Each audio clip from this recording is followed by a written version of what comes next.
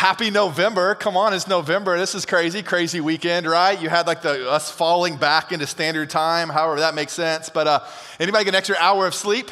Yeah, last night? Yeah, look, just if you don't have kids, I'm just gonna kind of break the bad news now. Because once you have kids, like you're so pumped, you can get the extra hour. Anybody's kids wake up the same time they normally do. So now it was like 5 a.m. instead of 6 a.m. It was just a crazy, crazy scene for us. It's a big weekend for us. In the Rohan family, my grandmother, Mom Lee, turned 93 on Friday. That's crazy. That's crazy. Officially, like the oldest person here at Stone Creek by like 25 years. And you don't look a day over 85. I mean, you just look amazing. But my grandma gave me my first opportunity to preach when I was 13 years old at her church in South Florida. And so it's just kind of a really cool deal to have her here. And you get to listen to me twice today. So I don't know if that's good or bad, but man, I love our church. I love our church. I hope you love our church too. I love that we want to elevate the name of Jesus. As you walked in, you look up, it says elevate the name of Jesus. Gosh, our creative team created this. They hate it when I call it like a mobile because they think it's like a baby mobile hanging above like a thing. But it's this mobile outside in our lobby that like says the name of Jesus. And we're all about Jesus. And we're all about transformation. We believe that Jesus can transform your life, that Jesus can transform our church. And if you look in our seats right now, there's pieces of paper. You can take notes. If there's anything that sounds great coming out of my mouth today, you can write that down and maybe you can remember it throughout the week. But also there's an opportunity for you to write your transformation story so we can know it. Because as pastors, as leaders of this church, and just even as a church altogether, I don't know about you, but it brings me great joy when I get to hear the transformation story of other people's lives. And so a couple weeks ago, I got this story and I wanted to share it with you. She says this, she goes, I haven't attended Stone Creek in almost 6 years. But I wanted to share what the church did for me when I did. She had moved away. She goes, I lived in Alpharetta for about a year back in 2014 to 2015 and attended here while I did. And when I came, I was a brand new Christian and had recently come out of an abusive relationship with a very dark depression leading to 3 suicide attempts. The people in this church helped me grow in my faith in the Lord. And for the first time in my life, it made me feel seen and loved. She says she got connected with the Bible study who challenged me in my faith and became my safe place, helping me build a foundation of faith that sent me out as I moved back to Minnesota to then become a leader with the youth at my new church. God is using my story in beautiful ways, just as he used this church. Thank you. Isn't that incredible? Yeah, isn't it incredible? That this isn't a place that we just want people to come to and hang out and hang out with each other, maybe even build community, but we want this to be a place of transformation. And so we're going to start a new series today about Jesus. And it's interesting that once we start thinking back on series and thinking back on Jesus and what Jesus has meant to us, I think many of us, sometimes we get stuck in elementary school. It's just interesting that Paul, most people believe that he was the writer of Hebrews. He goes, therefore, let us move beyond the elementary teachings about Christ and be taken forward to maturity. Now, I have 3 kids. I have a 6-year-old, 4-year-old, and a 2-year-old. My 6-year-old's in first grade, and she's learning all kinds of great stuff. She loves addition, and she loves to read, and she gets to come home every day and to kind of tell me what she's learning in school. But how weird would it be that if Riley grew in years, so she goes from 6 to 16 to 26, but stayed in first grade? I think we can all get ourselves there. Like when we're in first grade, there's very few problems. I mean, we're still trying to be included. Riley's still trying to be a part and be friends with everybody, but life hasn't really hit her hard yet. And what if she took the principles of elementary school, of first grade, and tried to apply them to herself when she was 26? She wouldn't have a fighting chance. And church, I think many of us in our lives, there's been moments in our lives that we've kind of stepped into school, stepped into learning about Jesus, and we've got some of those elementary principles, but then life began to hit you in your face. And I don't know about you, but if you take those elementary principles that we learned and that we know, and we try to apply them to real day life and real day tragedy, it's really difficult to continue to follow Jesus. And so we decided as a church, as a teaching team, that we're going to start a new series called Mosaic. Can you guys say Mosaic? Mosaic, such a fun word. And mosaic is a picture made up of small parts. So we wondered together that like if we could take Jesus and the different titles of Jesus, the different attributes of Jesus, the different nouns and personification of Jesus, and if we could build the picture together, then maybe, just maybe, we could leave elementary school and jump into college. You guys ready to take the ride? Let's pray. Jesus, thank you so much for this place. Thank you so much for these people. Thank you so much for your word. And I pray, Jesus, that you interpret the words out of my mouth into the hearts of these people listening. And I pray, Jesus, that we can grow closer to you, that we can have a better understanding of you, and that, Jesus, you would begin to build the picture, build the puzzle into our lives so we can have a complete picture of knowledge of you. In Jesus' name, amen. Hey, so when you introduce yourself to someone, how do you introduce yourself? Like if you're meeting somebody for the first time, do you go up to them and go, hey, do I go, hey, my name is Ryan? Do I go, my name is Ryan Rohan? What is your introduction to people? I think it's interesting that as we look back at Scripture, one of the building blocks, one of the pieces of the puzzle we want to plant for you today is the title that Jesus referred to him the most throughout Scripture. Over 80 times, Jesus referred to himself in this certain title. Do you have any clue what it is? I mean, just think about it. Maybe many of you go like, oh yeah, he's going to refer to himself as the Messiah. Come on, it's easy. Savior of the world, God. Jesus refers to himself, check this out, this is crazy. Jesus refers to himself over 80 times as Jesus, Son of Man. Son of Man. What do you refer yourself as? If you wanted to meet people and you were meeting hundreds of thousands of people, like what do you want people to remember you as? What title are you going to give them? Jesus gives us Son of Man, but I think it's interesting what we may give other people. Many of you guys want to go, hey, my name is Ryan and I'm a pastor. Maybe that's the first go. Is that really what I want people to remember me as? I hope not. Hey, my name is Ryan and I'm a father. I have three amazing kids. Is that really what I want you to know and remember me as? Maybe me as a husband. Jesus, he felt it. He felt it so huge and so large to be referred to as Jesus, Son of Man. And there wasn't even a close second. There's only one other time that somebody else referred to Jesus as Son of Man. So this is Jesus' title going, hey, this is what I want you to call me. And I think it's so interesting that this title he chose for himself didn't just show his connection to God, but that it showed his connection to man. Jesus, his title, the thing that he wanted us to know and wanted us to identify with was not necessarily, number one, that he was God, but number one, he was man. One of the first times we see this scripture unravel is in Mark chapter 2, where Jesus is hanging out with a ton of people, and there's this house, and the house gets filled. And there's so many people in the house that they're not just in the house, but they're outside the house. They're peeking through windows. And then there was this crippled man who couldn't walk. He had 4 friends, and his 4 friends kind of grabbed the man and the mat and walked him to the house where Jesus was going to be. They get to the house, and it's too crowded. No more room here. The crippled man couldn't step on his tippy toes to listen to Jesus. And so the friends grabbed the mat and somehow hired him up onto the roof. And as Jesus was beginning to preach and teach, and as people were gathered and listening to what Jesus was said, these friends began to dig into the roof. And they lowered this crippled man right in front of Jesus. It would be like modern day today, like we're hanging out in a service today. And I'm not Jesus, but I'm trying to preach the word, I'm trying to teach. And 4 of you guys just came and kind of like laid someone right here. I mean, you guys are thinking, Ryan, what are you going to do? And I'm going, I had no clue. I don't know. And Jesus is there, silence fills the room, and without much interaction, Jesus goes, hey, stand up, your sins are forgiven. Now, this was a shock in the community. This was early on in the scene of Jesus. And so the conservative Christians, the teachers of the law, they're like, whoa, what did you just say? You just forgave this man? You just told him that his sins were forgiven? And they didn't say these things out loud, but Jesus heard them. And Jesus says this in Mark chapter 2.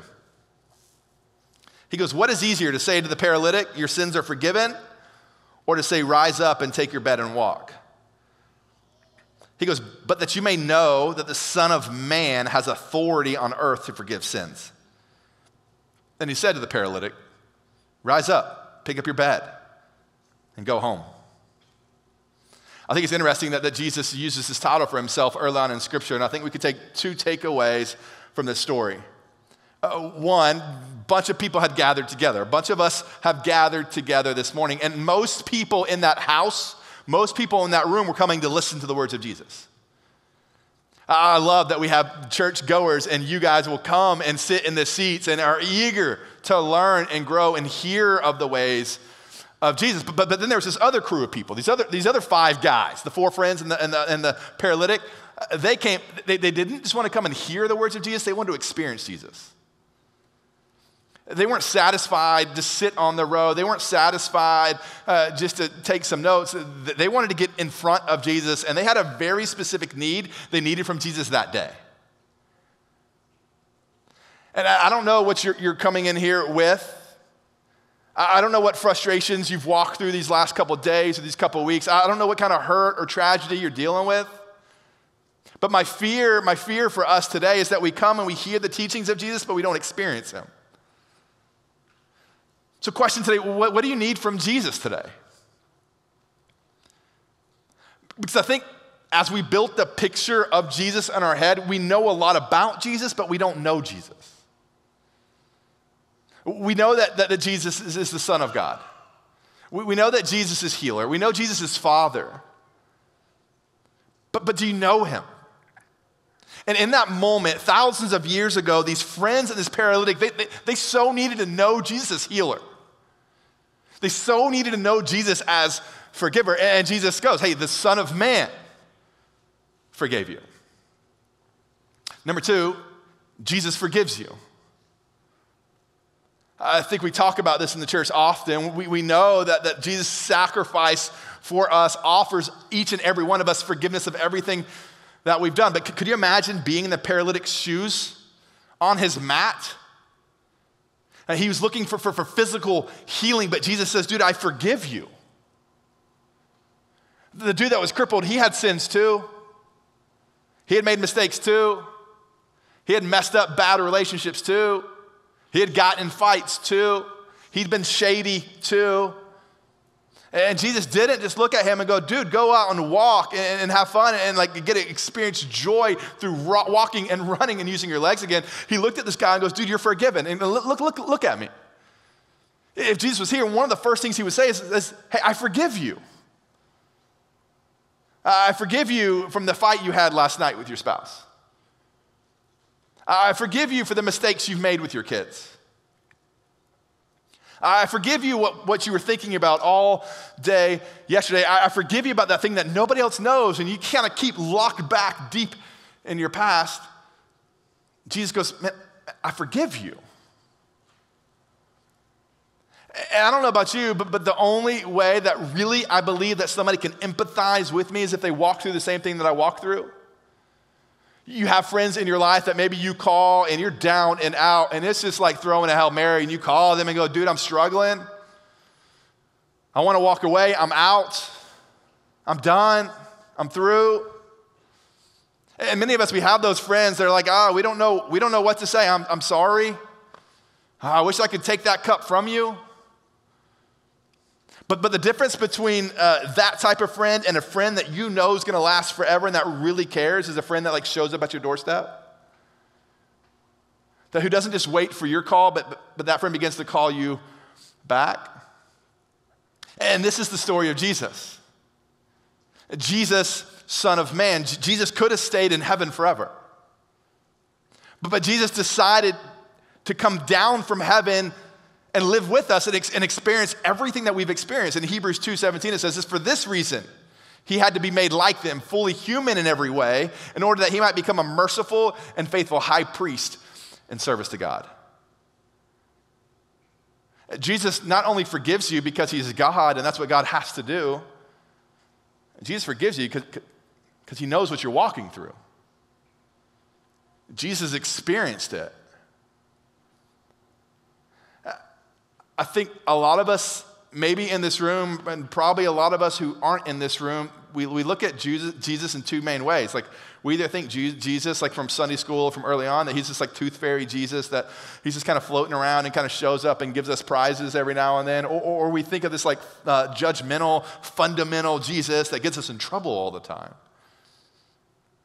And Jesus, this Son of Man, his first declaration, the one that he described himself over and over and over again, he's going, man, I'm not this tooth fairy Jesus. I'm not this wild, judgmental Jesus. I'm this Jesus who wants to live life with you. The significance of Jesus' humanity is that he knows and he understands.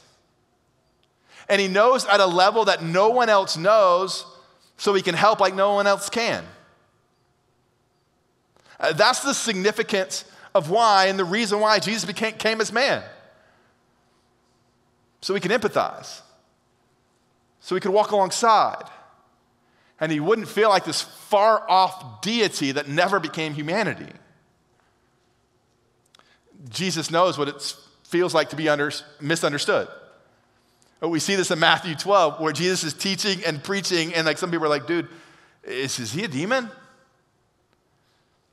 Have you ever felt misunderstood? In your marriage, in a friendship, at work? Teenagers, come on, you feel misunderstood? You just don't understand me. Jesus was there. And Jesus was willing to bridge the gap and going, dude, I know you feel misunderstood, but hey, I felt misunderstood as well. Jesus knows what it feels like to lose a best friend.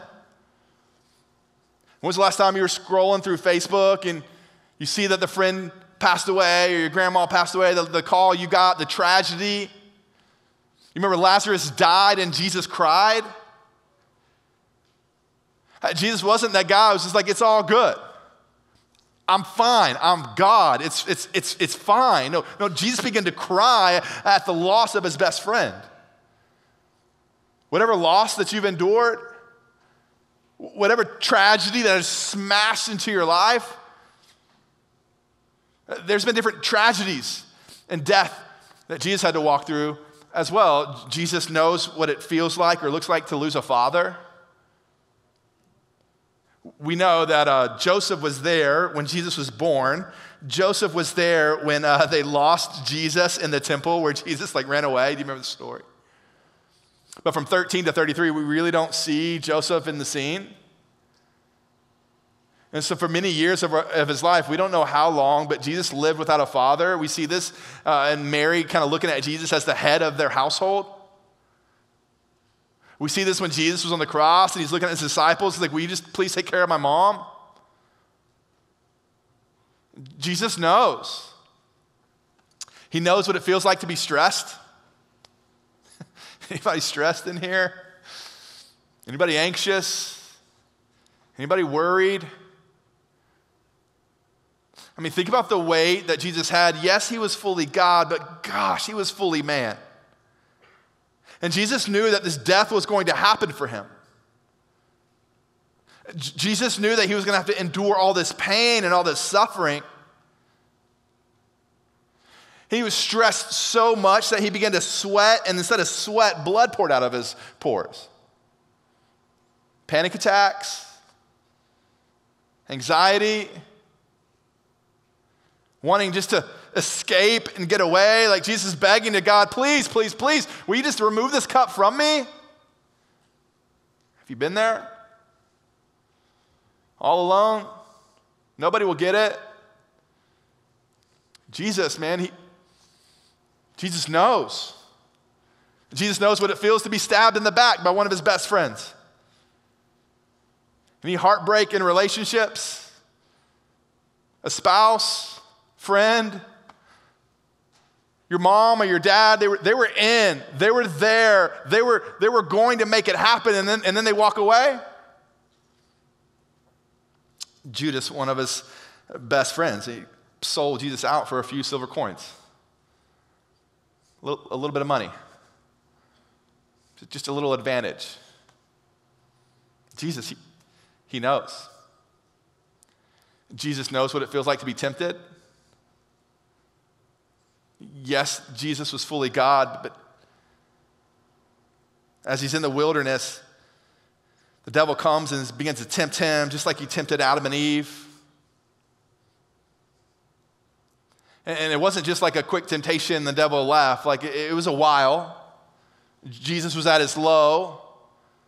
At any moment, Jesus could have picked a different side, but he fought against temptation. Do you feel like you're all alone in temptation?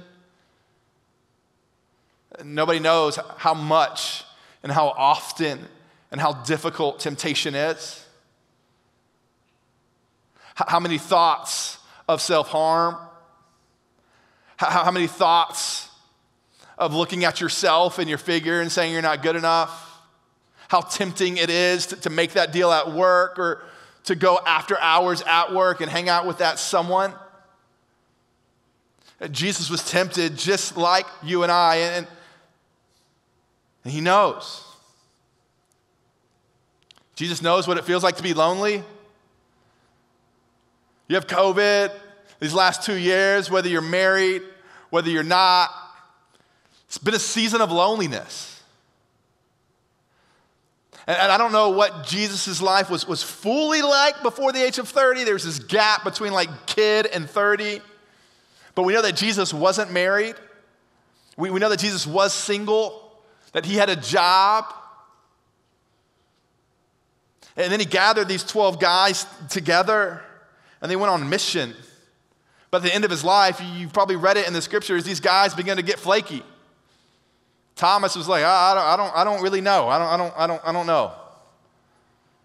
Peter's like, I'm not gonna, make myself into your squad because then that's gonna happen to me. Like I'm out. Judas was like, yeah, I'm for real out. Like here, give me some cash. And at many points in Jesus' life, and he had to be lonely. It's interesting that Jesus had a ton of followers, but there had to be moments of him just feeling lonely all by himself. At the end of his life, am I really doing this, God? Am I really going to face this brutal death? Can someone come rescue me? Jesus knows fear. Jesus knows what the end looked like.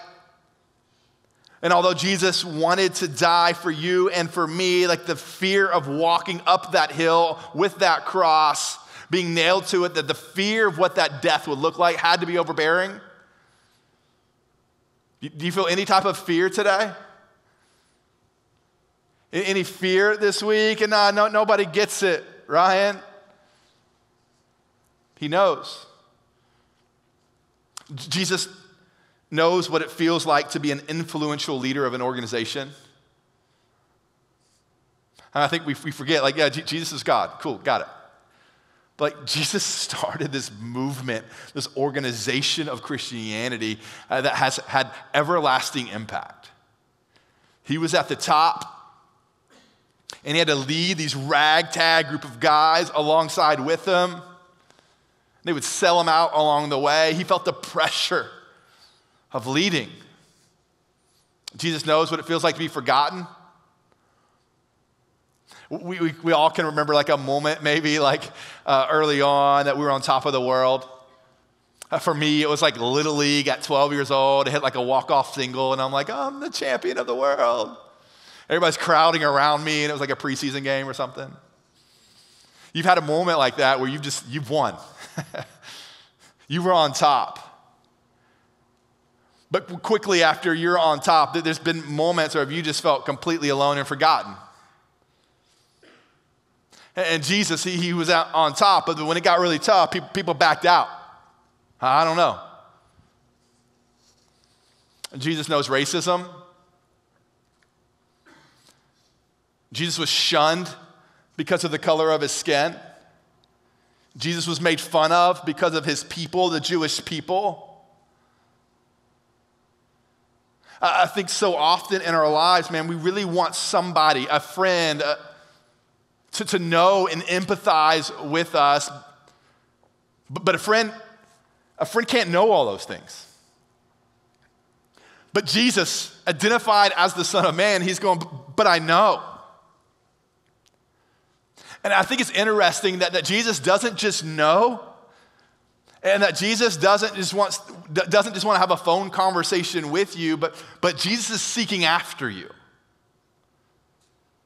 He doesn't want to send you a postcard and just tell you, hey, I know what you're going through. That'd be helpful. He doesn't want to send you just a text message or a little video and go, hey, I get it. But Jesus is seeking after you. Luke 19:10 says Jesus come to seek and to save the lost. To seek and to save the lost. Like I said, I have 3 kids, 6, 4, and 2. And they love to play hide and seek. Come on. So like many times Riley, my 6-year-old, would be like, Dad, hey, we play hide and go seek. I'm like, yeah. Let me go hide. And she's like, no, I want you to seek. Okay. And I'll go hide, and just like any perfect parent, like when you count, you cheat, because you got to know where your kids are going. Like that's just no fun if they really do fool you, and you tell your kids not to cheat, but you cheat. It's just fine. But like I'll count. And I'm cheating. I know exactly where she is. And like any great dad, right? I'm walking around the house, and I know she's not in this room, but I'll go, hey, is Riley in this room? And what typically happens is a little giggle happens, right? Like she's tricked me. And okay, and I'll walk over here, and I'm like, I wonder if Riley is over here. Now if all 3 kids are playing, Bradley will be completely quiet, my 4-year-old son, and Carly, my 2-year-old, she'll just be naked somewhere. Like she'll just be naked somewhere, running around, and you're like, oh, all right, yeah, I found you. But Riley, she'll stay hidden. And I'll know where she is. And I'll go underneath the cabinet and open the door, and I'll find her. Or I'll go up into her bedroom and throw the comforter off and find her. And if you've ever played hide and go seek with your kids, what is the first thing they do when they're caught? They laugh. They're full of joy. It's rarely ever a time where Riley's mad. It's part of the game. And she wants to be found. And this game we play with Jesus is sometimes very similar. Like Jesus is the seeker. Jesus is the finder. He will never hide. You will never have to go, okay, Jesus, I'm ready. I'm going to try to come find you. No, Jesus is going, no. I want to find you because I've been sent on mission. I've executed a search party, and I'm leading the search party, and I want to come find you. But I think what happens is we don't need to tell Jesus where we are because he knows. But maybe, just maybe, for your soul and for your heart, maybe you need to give him a clue for you. Because I think many of us, we hide and we don't want to be found. We're not playing a game. We don't want Jesus to find us, because if Jesus finds us, then what? When I find Riley, usually what I do is I'll pick her up and I'll hold her tight. And I tell her, hey, I found you. And I will always find you because I'm your dad. When Jesus was hanging out with his disciples at the very end, Jesus says this in Matthew 16. It says, now when Jesus came into the district of Caesarea Philippi, he asked his disciples, who do people say the Son of Man is? And they said, some say John the Baptist, others say Elijah, and others Jeremiah or one of the prophets. But he said to them, but who do you say that I am? And Simon Peter replied, you're the Christ. You're the Son of the living God. I want to ask you that same question this morning. Let's graduate elementary school. Let's walk into college. Let's enter into the lab of your own life. Begin to dig a little deeper. Who do you say the Son of Man is? Who do you need the Son of Man to be today? Peter was pumped. For the first time in Scripture, he's like, no, you're God. You are God. First time in Scripture, you are God. He had to declare it. What are you walking through today that you need to declare to Jesus? No, Jesus, you're this. Jesus, you are Father today. Jesus, I need you to be friend today. I need you to be healer. Can you just be counselor?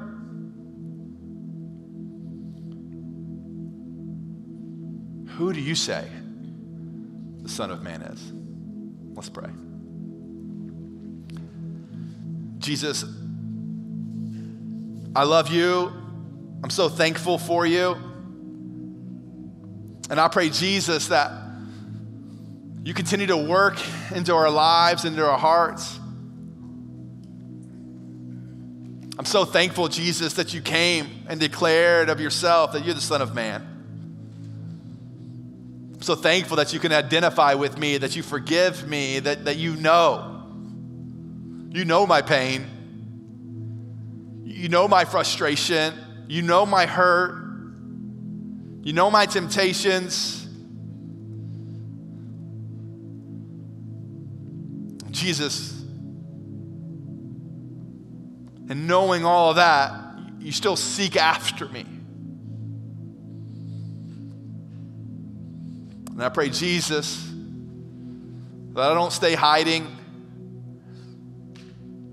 and that when you find me, we can have the most incredible joy that you have to offer. Jesus, thank you so much. In Jesus' name, everybody said,